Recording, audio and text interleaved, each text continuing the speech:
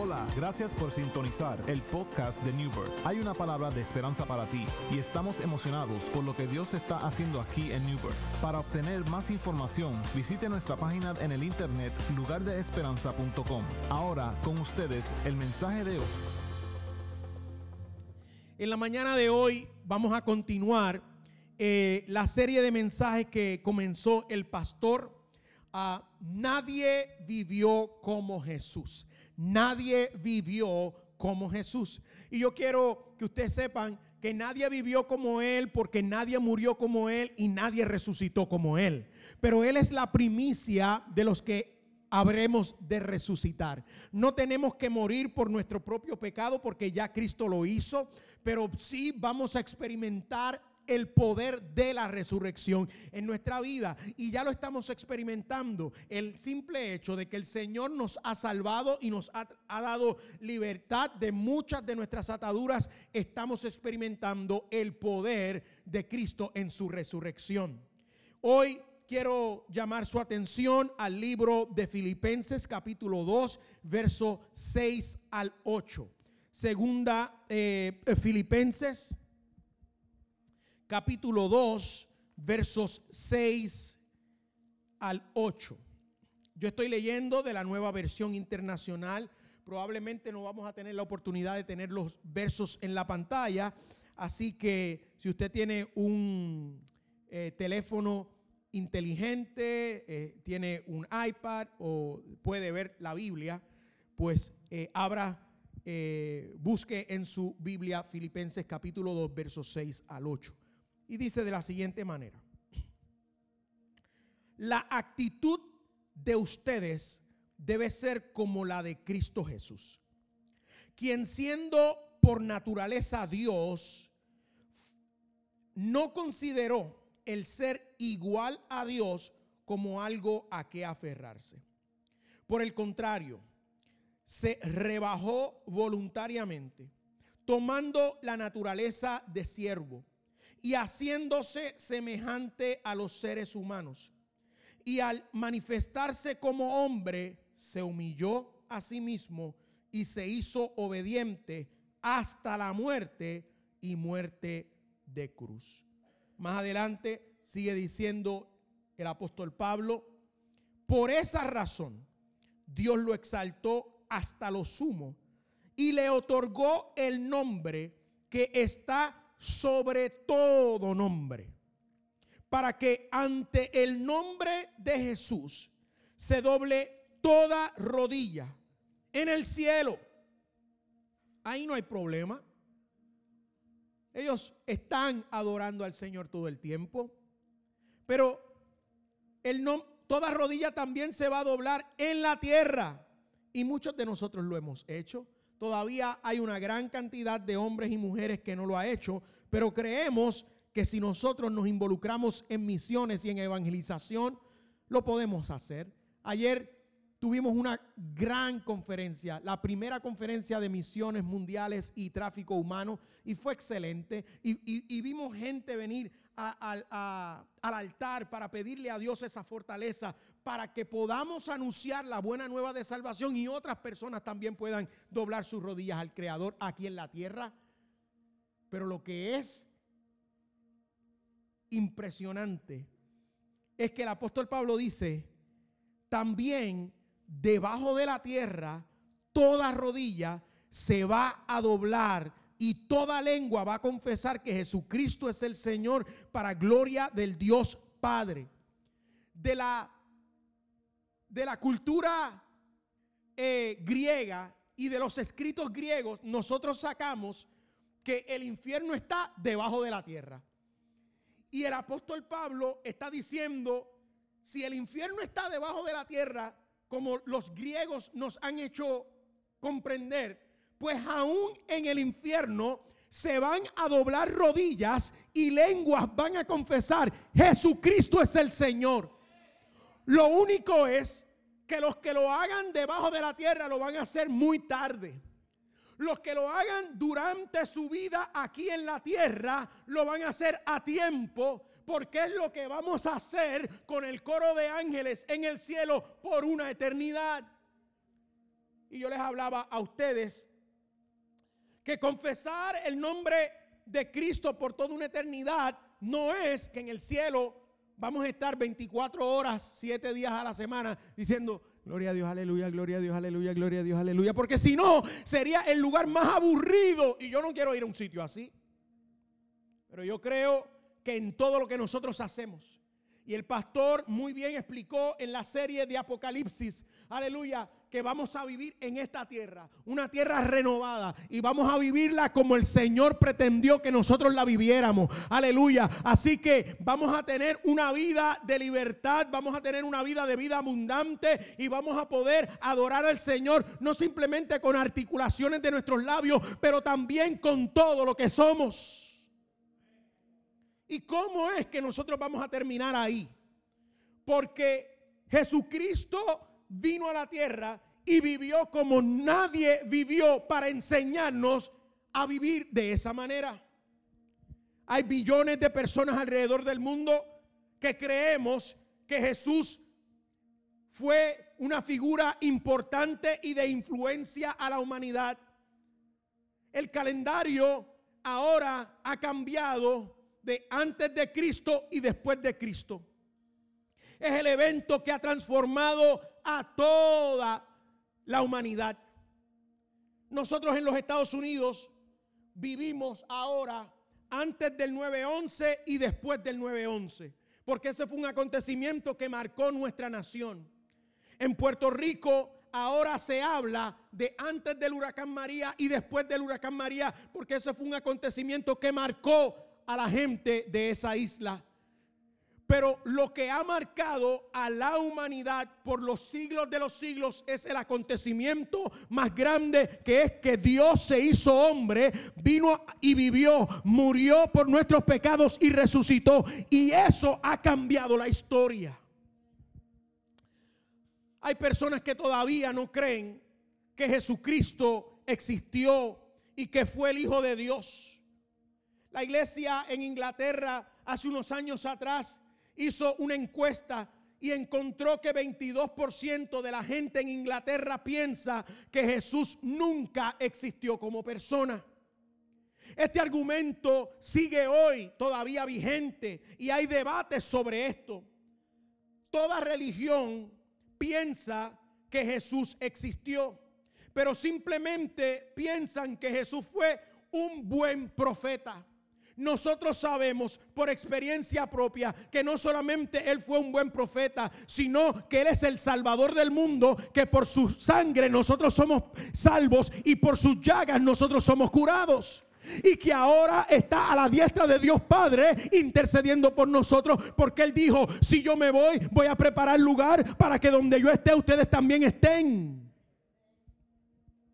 En Filipenses capítulo 2, el apóstol Pablo nos está diciendo: si ustedes creen eso acerca de Jesús, tenemos que ir un paso más allá. Y no solamente es creer lo que Él hizo y lo que Él significó, sino que nuestra actitud tiene que ser igual. En otras palabras, Él nos está diciendo: lo que hizo Jesús, lo que nosotros sabemos de Jesús, es un modelo para que nosotros sigamos. En Filipenses capítulo 2, versos 6 al 8, como leímos, encontramos que Cristo, siendo por naturaleza Dios, no consideró eso como una excusa para aferrarse y decir: yo no voy a ir al mundo, no me voy a convertir en humano para morir por las criaturas que han caído. La Biblia dice que Él se hizo humano. En teología nosotros llamamos eso la encarnación. No se debe confundir con la reencarnación, porque no existe reencarnación. Encarnación, que Dios, siendo Dios todopoderoso, creador del cielo y de la tierra, decidió convertirse en hombre, decidió vestirse de esta humanidad, aleluya, para vivir y dejar un modelo de cómo nosotros debemos vivir. Se rebajó voluntariamente. El creador del universo decidió ser como sus criaturas. Hay poca gente que están en autoridad sobre otras personas que deciden bajarse al nivel de esas personas. Hay un programa en la televisión que a mí me gusta que se llama Boss. Undercover Boss. Y es que el CEO de alguna compañía se convierte en un empleado de la misma compañía de la cual él es la figura de influencia, de autoridad más grande. Y lo que revela el programa es que entonces él se da cuenta, o ella se da cuenta, de la realidad que pasan los que trabajan para ellos. Porque algunas veces nos podemos encerrar en nuestra cumbre de autoridad y nos olvidamos de lo que pasa abajo. Y Dios dijo: yo no quiero ser un Dios tan inalcanzable a mis criaturas que ellos no puedan acercarse a mí. Así que yo me voy a hacer hombre para entender por lo que ellos pasan y dejarles saber cómo ellos deben vivir, cómo fue mi intención para que ellos vivieran. Él se rebajó voluntariamente, se hizo humano, pero no simplemente humano. El apóstol Pablo dice: él se hizo un siervo. Y Jesús se lo expresó a sus discípulos: yo no vine para ser servido, yo vine para servir. Se humilló a sí mismo y fue obediente, humano, sensible, siervo disponible, humilde y obediente. 4 cualidades que nos deberían identificar a nosotros como seguidores de Cristo también. El creador del cielo y la tierra vivió entre nosotros como un modelo para que nosotros viviéramos. El originador de la vida aprendió, siendo humano, a morir para enseñarnos a nosotros a vivir. Esa fórmula como que no cuadra, pero el Señor la hizo cuadrar. El creador de la vida. Dios no muere, pero Él dijo: yo quiero experimentar la muerte para enseñarle a aquellos mortales a cómo vivir eternamente. Porque de tal manera amó Dios al mundo que ha dado a su Hijo unigénito, para que todo aquel que en Él cree no se pierda, mas tenga vida eterna. Jesús vivió una vida perfecta. Solamente en Él se cumplió toda la profecía y la ley del Antiguo Testamento. El problema con el pueblo de Israel es que ellos se quedaron en el Antiguo Testamento sin entender que toda la tipología del Antiguo Testamento estaban señalándolos a Cristo, al Mesías. Y todo se cumplió en el Mesías.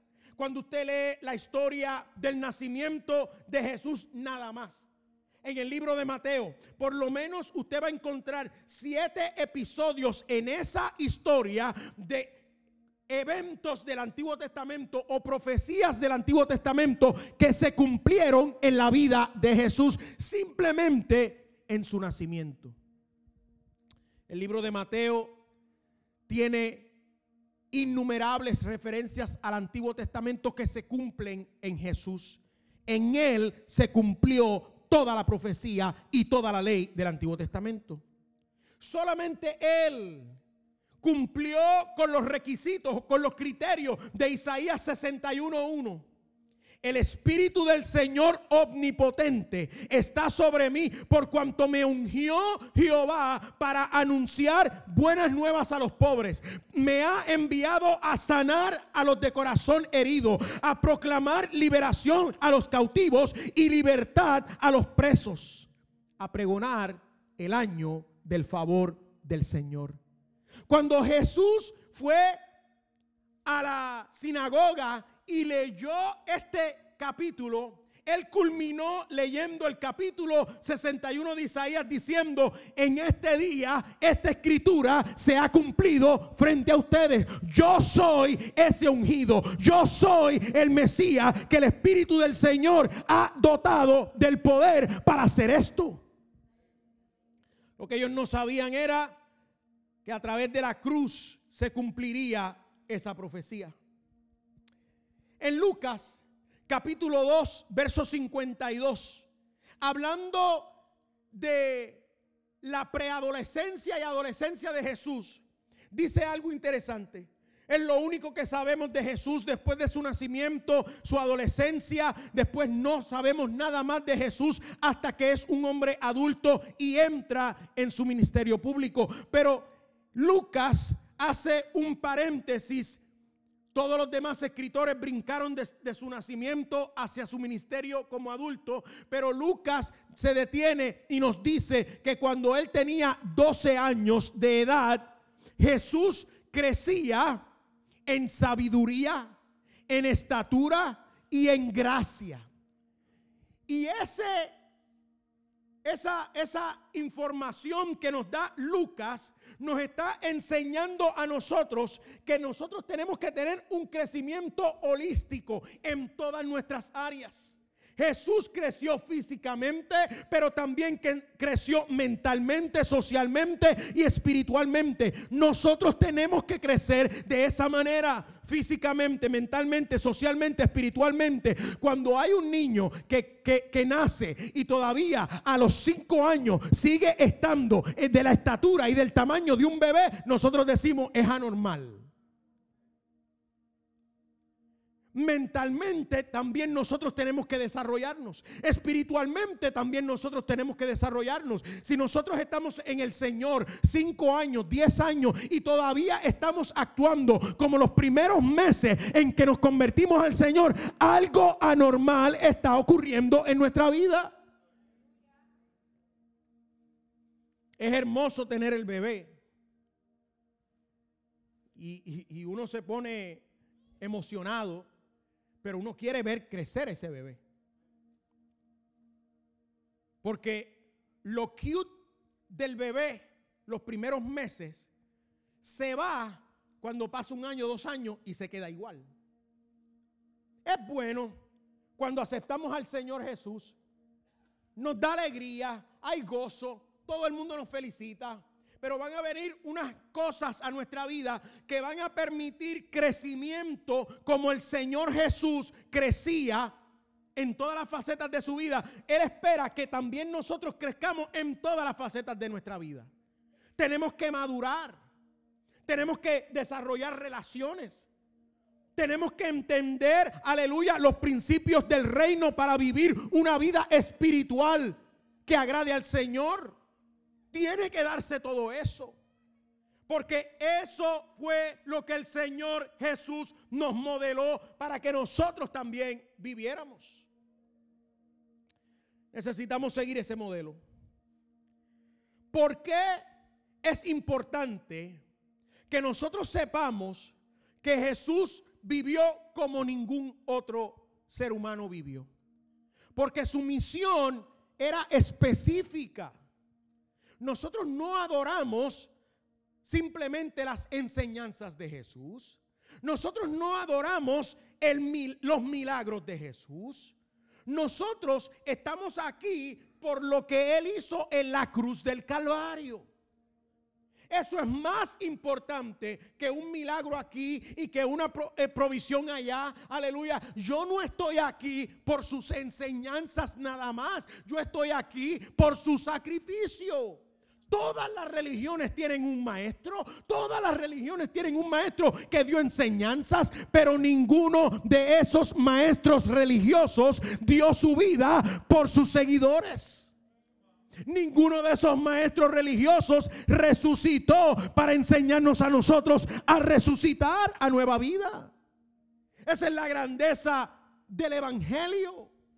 Y yo compartía ayer en la conferencia de misiones que yo acabo de decirle eso a ustedes. Y mi amigo Yomar dijo gloria a Dios. Gracias, Yomar. Hay té. Yo te voy a pagar el té en el vestíbulo. Porque ya eso para nosotros es como que, ajá, sí, Cristo resucitó, Cristo murió.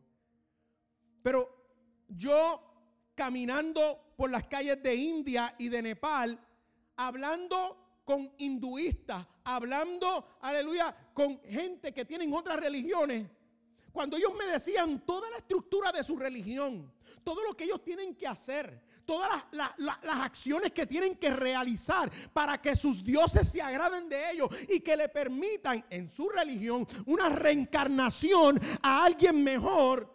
Cuando yo le decía, eso es mucho, porque en mi religión, en el cristianismo, Dios se hizo hombre y Él tomó mi lugar. Yo no tengo que hacer nada. Él lo hizo todo. Lo único que yo tengo es que aceptar el sacrificio de Cristo en la cruz del Calvario. Aleluya. El Creador, el Salvador, mi Salvador me dice, ven a mí tal como esté. Aleluya. Yo voy a hacer en ti lo que necesita ser transformado. En otras religiones tú lo tienes que hacer. En otras religiones tú te tienes que ganar la vida eterna.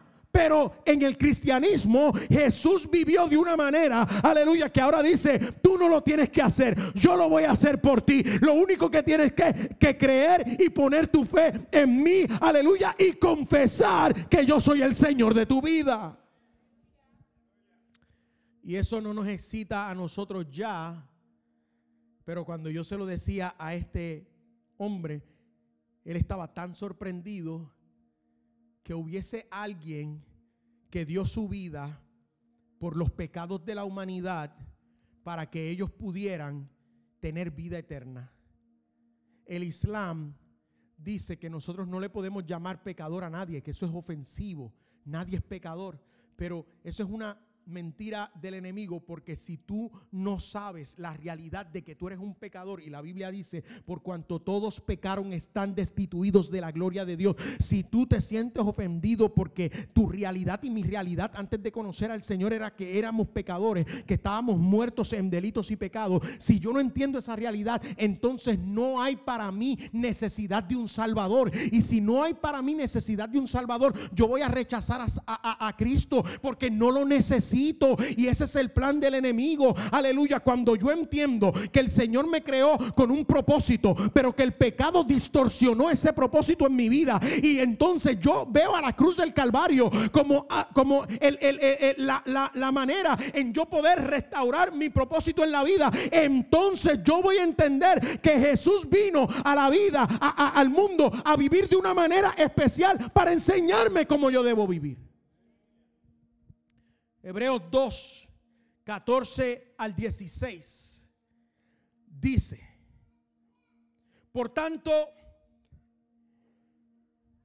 ya que ellos son de carne y hueso, Él también, Cristo, compartió esa naturaleza humana para anular mediante la muerte al que tiene el dominio de la muerte, es decir, al diablo, y librar a todos los que por temor a la muerte estaban sometidos a la esclavitud durante toda la vida. Pues ciertamente no vino en auxilio de los ángeles, sino de los descendientes de Abraham. Por eso este precio, que en todo se asemeja, para que en todo se asemejara a sus hermanos, para ser un sumo sacerdote fiel y misericordioso, para entendernos y para que por sus llagas nosotros fuéramos curados. ¿Usted sabe qué? Satanás tenía el dominio de la muerte. Cuando Dios creó a Adán y a Eva, ellos no sabían lo que era la muerte, no iban a morir. Por eso es que nosotros tenemos un elemento dentro de nuestra vida que es el alma, que no muere. Pero no íbamos a morir. El pecado entró, hizo que la muerte entrara en la vida del ser humano. Ahora, ese era el temor más grande. Satanás tenía las llaves de la muerte y con eso asusta a cualquiera. Y ciertamente nosotros no queremos morir. Aun cuando tenemos a Cristo, no queremos morir. Sea que ha vivido 10 días o 10 años o 100 años, nosotros lloramos a la persona que se muere. Y la persona que se muere se aferra a la vida porque no queremos morir. Y Satanás usó eso por mucho tiempo. Pero cuando Jesús murió, fue al infierno y le dijo a Satanás: de ahora en adelante tú no tienes ya el poder de la muerte.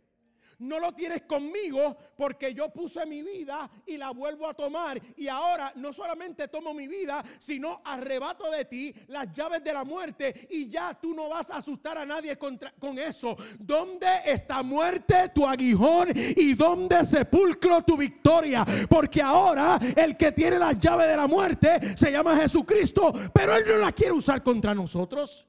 Él dice: esta llave ya no tiene función, porque el que está en Cristo, aleluya, ahora tiene vida eterna. Porque si nosotros aún este cuerpo muere, si estamos en Cristo, aleluya, en un momento dado las trompetas sonarán y los muertos en Cristo resucitarán primero. Aleluya, ese es el beneficio que Dios tiene para ellos.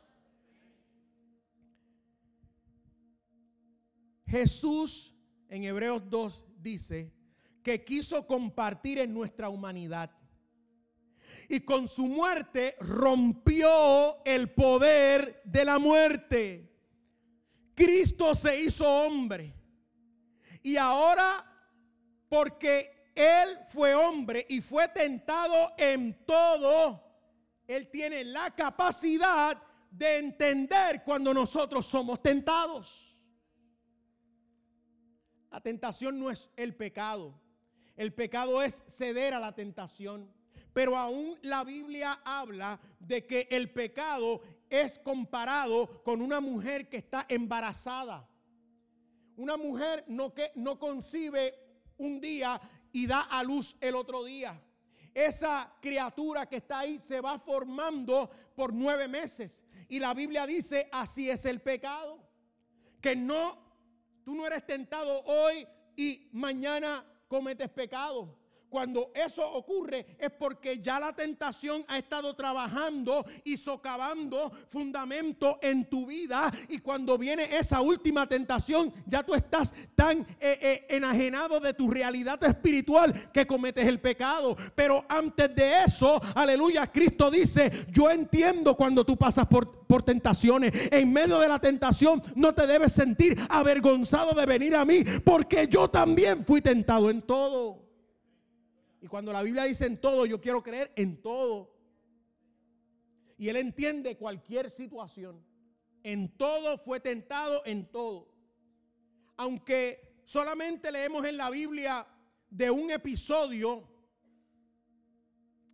en que Satanás tentó al Señor en 3 ocasiones, y quizás algunos de nosotros pensamos: él fue tentado 3 veces nada más y él venció. Pero la Biblia dice en ese mismo escrito que Satanás se apartó de él por un tiempo y regresó. Así que Jesús fue tentado en todo. Y Él entiende los procesos que nosotros pasamos en la tentación.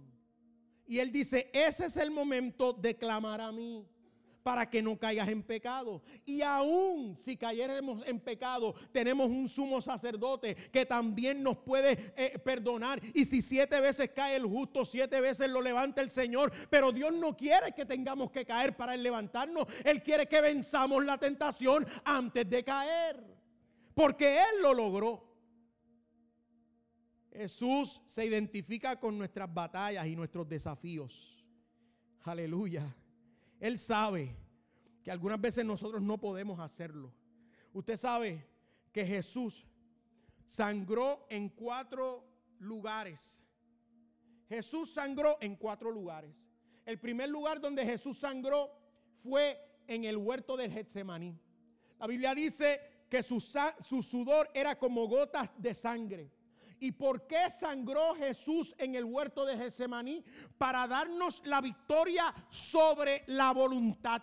Porque Jesús estaba batallando entre hacer su voluntad y hacer la voluntad del Padre. Él le dijo al Señor: si puedes, pasa de mí esta copa. Eso es bien bíblico, eso es bien dominical. Pero si buscáramos la Biblia, la versión Dios habla right true, lo que Jesús le estaba diciendo al Padre era: yo no quiero ir a la cruz. Y algunas veces hacer la voluntad de Dios es tan difícil que nosotros no queremos hacerla. Y Él pasó por eso. Él dijo: si fuese posible, Pasa de mí esta copa. Si fuera posible que yo no tenga que ir a la cruz. Pero ahí mismo, en esa batalla de oración, él comienza a decirle, pero aunque no se haga mi voluntad, esta es mi voluntad, no querer ir a la cruz, pero que se haga tu voluntad. Aleluya. Cuando Jesús sangró en el huerto del Getsemaní, ganó la batalla de nuestra voluntad. Así que él sabe que algunas veces nosotros batallamos para hacer su voluntad, pero ya él nos dio victoria sobre la voluntad, porque él en su experiencia venció esa batalla. Cuando Jesús sangró porque le pusieron la corona de espinas, Él nos dio la victoria sobre el dolor que nos causan las decisiones y las malas intenciones de otras personas. Él sabe que hay momentos en que nosotros estamos sufriendo y estamos cosechando el resultado de malas decisiones de otras personas. Porque él dice, yo soy el rey de reyes y ahora estas personas están haciendo mofa de mí y me están coronando de una manera despectiva. Él sabe que hay veces que nosotros estamos firmes en nuestro llamado, que estamos firmes en cómo obedecer su palabra, pero hay otras personas y otras decisiones que nos afectan. No es justo, pero el Señor dijo, ya yo vencí esa batalla porque yo la pasé.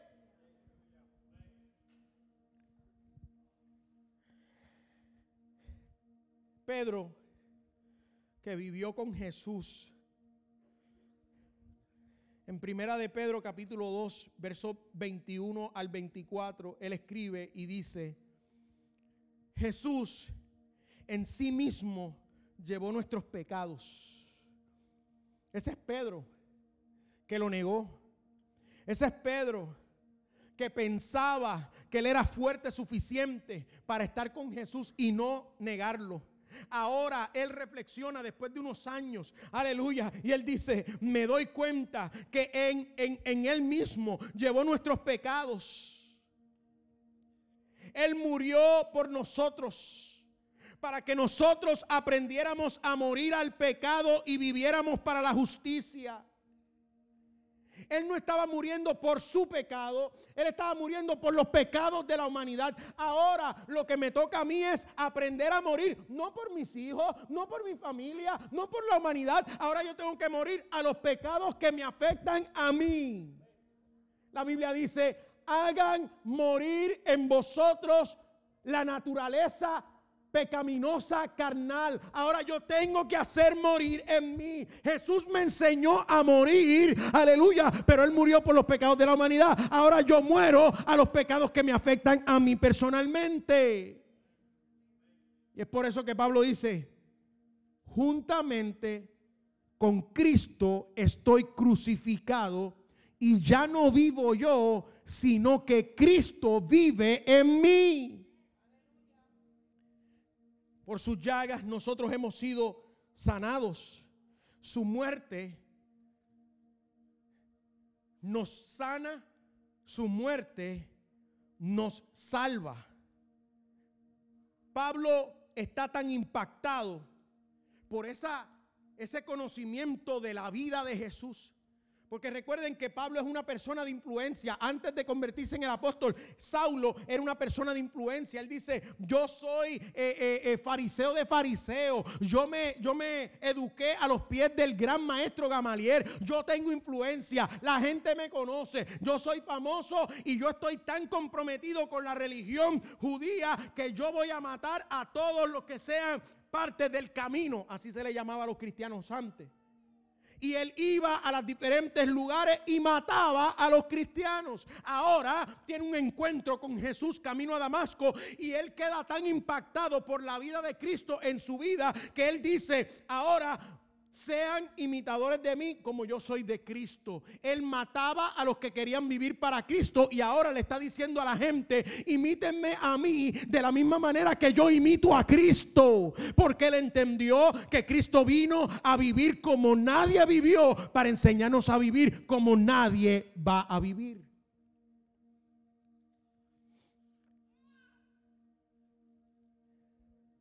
no solo debemos ser seguidores de Cristo.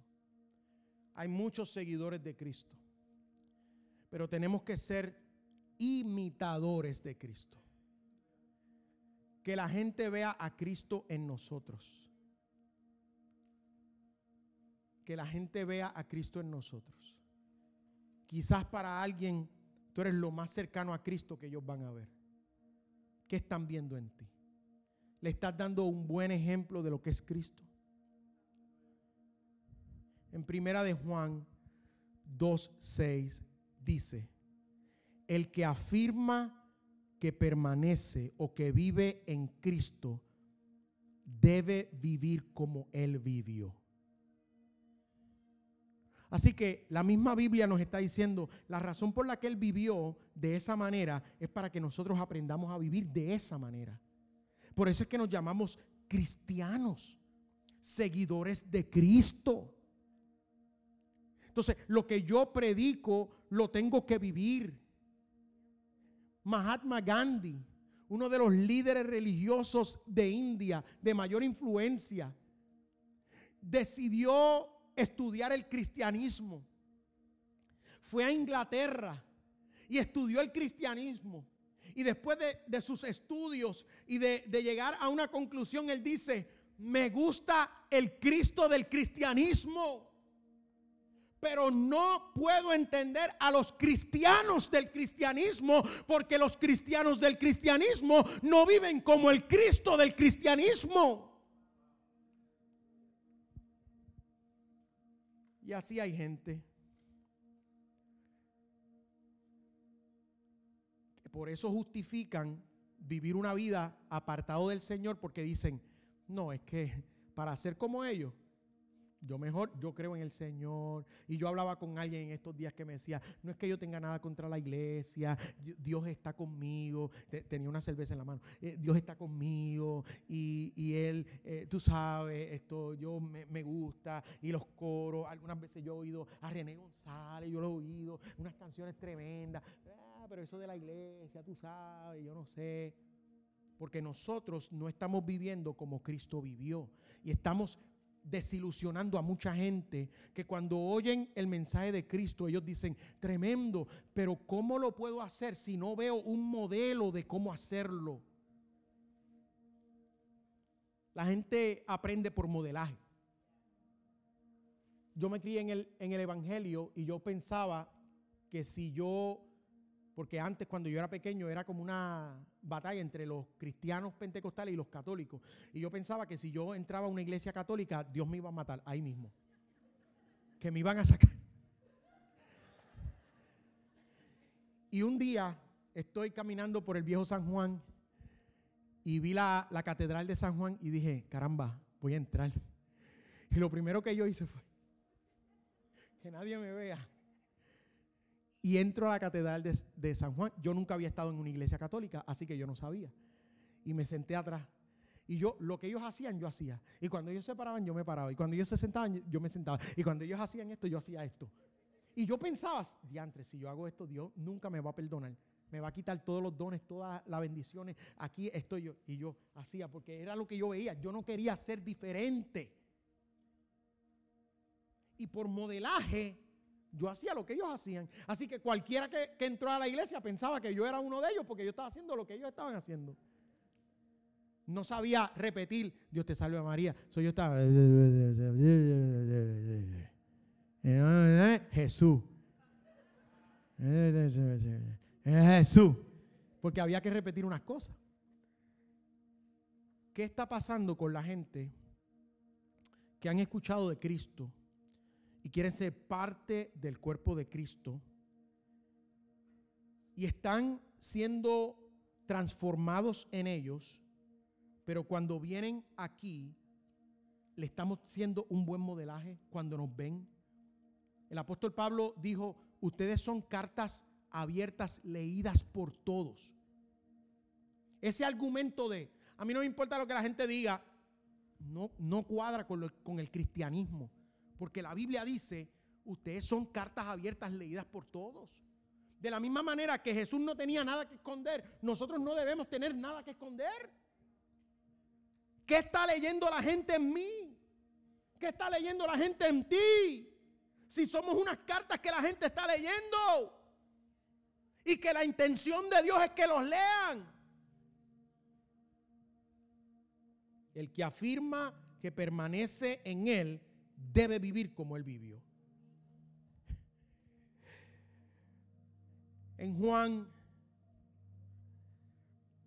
En Efesios capítulo 4, verso 12 al 13, cuando usted lo lee, se da cuenta que el fin del cuerpo de Cristo, que es la iglesia, es crecer, madurar a la estatura del varón perfecto según Cristo.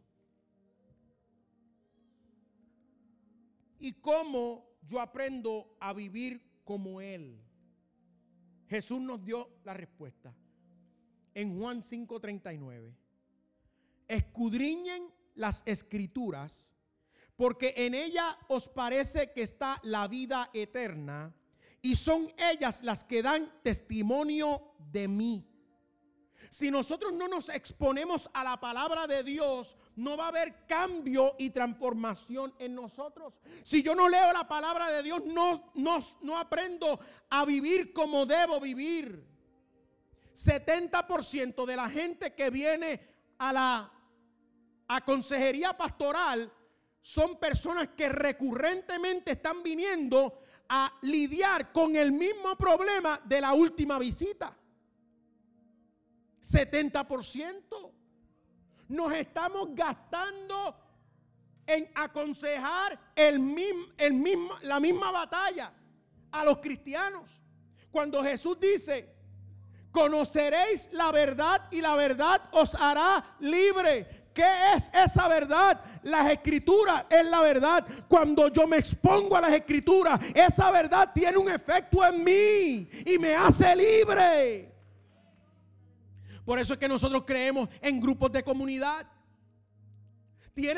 Usted tiene que participar en un grupo de comunidad, porque viniendo aquí los domingos simplemente a sentarse y escuchar un sermón de 45 minutos no es suficiente para todo lo que usted tiene que vivir en la semana. Aleluya. Pero cuando nos encontramos en el grupo de comunidad, aleluya, y podemos interactuar y alguien me comparte su testimonio y abrimos las escrituras y nos empapamos de las escrituras, entonces algo cambia. Usted sabe lo que nos ha hecho a muchos de nosotros que somos adultos: estar firmes en el Señor. Porque antes íbamos a la iglesia 7 días a la semana. Eso es así. Y yo lo critico. Yo digo, diantre, yo no puedo hacer eso otra vez. Yo estoy aquí por la misericordia de Cristo. Yo no sé cómo era que yo veía a Hall y a Starkey and Hodge. ¿En qué momento? Cuando yo le decía a mi mamá que tenía churra y que no podía ir a la iglesia y que me dejaran una botellita de 7-Up y Pepto Bismol. Y mami me decía: ay, pues sí, si estás malo, quédate. La televisión. Hulk, Starkey and Hodge, Vareta. Hay gente que no sabe nada de eso. The A-Team. Ay, qué bueno. Magnum P.I.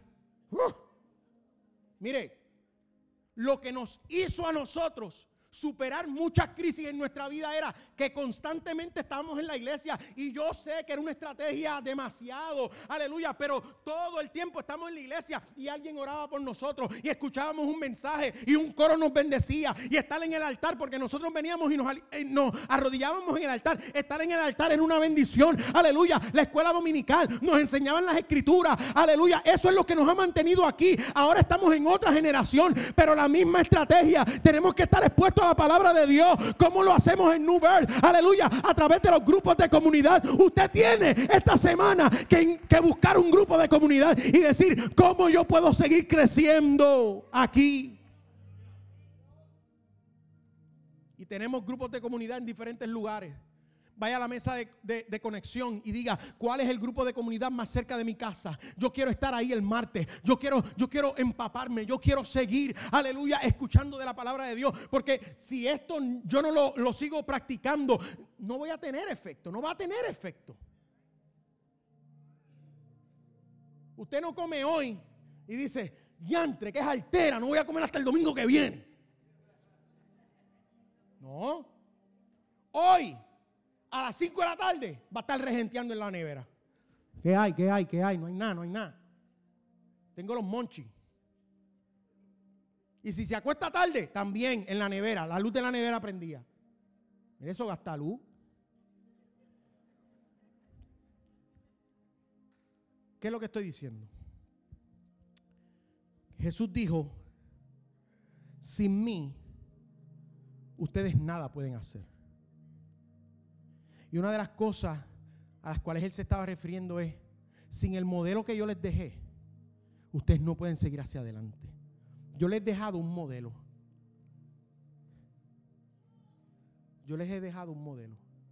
Ustedes como padres han dejado un modelo. Y ustedes se sienten afectados cuando sus hijos y yo, cuando mis hijas, no necesariamente siguen el modelo que uno le dejó. Porque uno lo hizo con buena intención, porque uno lo hizo porque los ama. Así es el Señor. Pero Él no simplemente lo reveló, sino que Él lo modeló. Él vivió esto. Hoy nosotros tenemos el bautisterio abierto para personas que hoy digan, ¿tú sabes qué? Yo quiero aprender a vivir como Jesús vivió. Y si ese eres tú esta mañana, yo quiero decirte que lo único que separa entre tú y el bautismo en esta mañana es que tú aceptes a Cristo como tu único y exclusivo Salvador. La Biblia dice, todo aquel que cree y fuere bautizado será salvo. Nosotros creemos en el bautismo en aguas. El bautismo en aguas no te salva. El bautismo en agua es una confesión pública de que Cristo ya te salvó. Y nosotros creemos en eso. La iglesia evangélica, pentecostal, nosotros creemos en dar oportunidad a que gente reaccione al mensaje de la palabra. Hay iglesias que predican y es un sermón y después que se acabe el sermón todo el mundo se va para la casa. Pero en la iglesia cristiana pentecostal evangélica nosotros siempre sacamos el tiempo para que gente reaccione a la palabra de Dios, porque la palabra de Dios es viva y eficaz y más cortante que espada de doble filo y nunca retorna atrás vacía. Y aunque quizás hoy, la palabra de hoy no es para que tú seas de salvación porque ya tú eres salvo, aleluya, algo de la palabra de Dios va a resonar en ti esta semana y tú vas a decir, ¿cómo lo haría Jesús? ¿Se acuerdan la campaña What Would Jesus Do? ¿Cómo lo haría Jesús? De eso se trata. Él vivió para enseñarnos what He would do. Pero sobre todas las cosas nosotros creemos en que Cristo, su mayor propósito de vida fue llegar a la cruz. He was dying to go to the cross. He was literally dying to go to the cross. Usted sabe, como cuando usted dice, me muero por un pedazo de pizza, me muero por comerme unas alcapurrias y unos pastelillos de María Pastelillo. Pues he was saying, yo me muero por llegar a la cruz porque voy a salvar a José y voy a salvar a Cheo y voy a salvar a Raquel y voy a salvar a María y voy a salvar a Jacinta y voy a salvar a Eleuterio, los voy a salvar. Ellos no se imaginan lo que esto va a significar. Simplemente ver a Jesús como un buen profeta no va a hacer nada.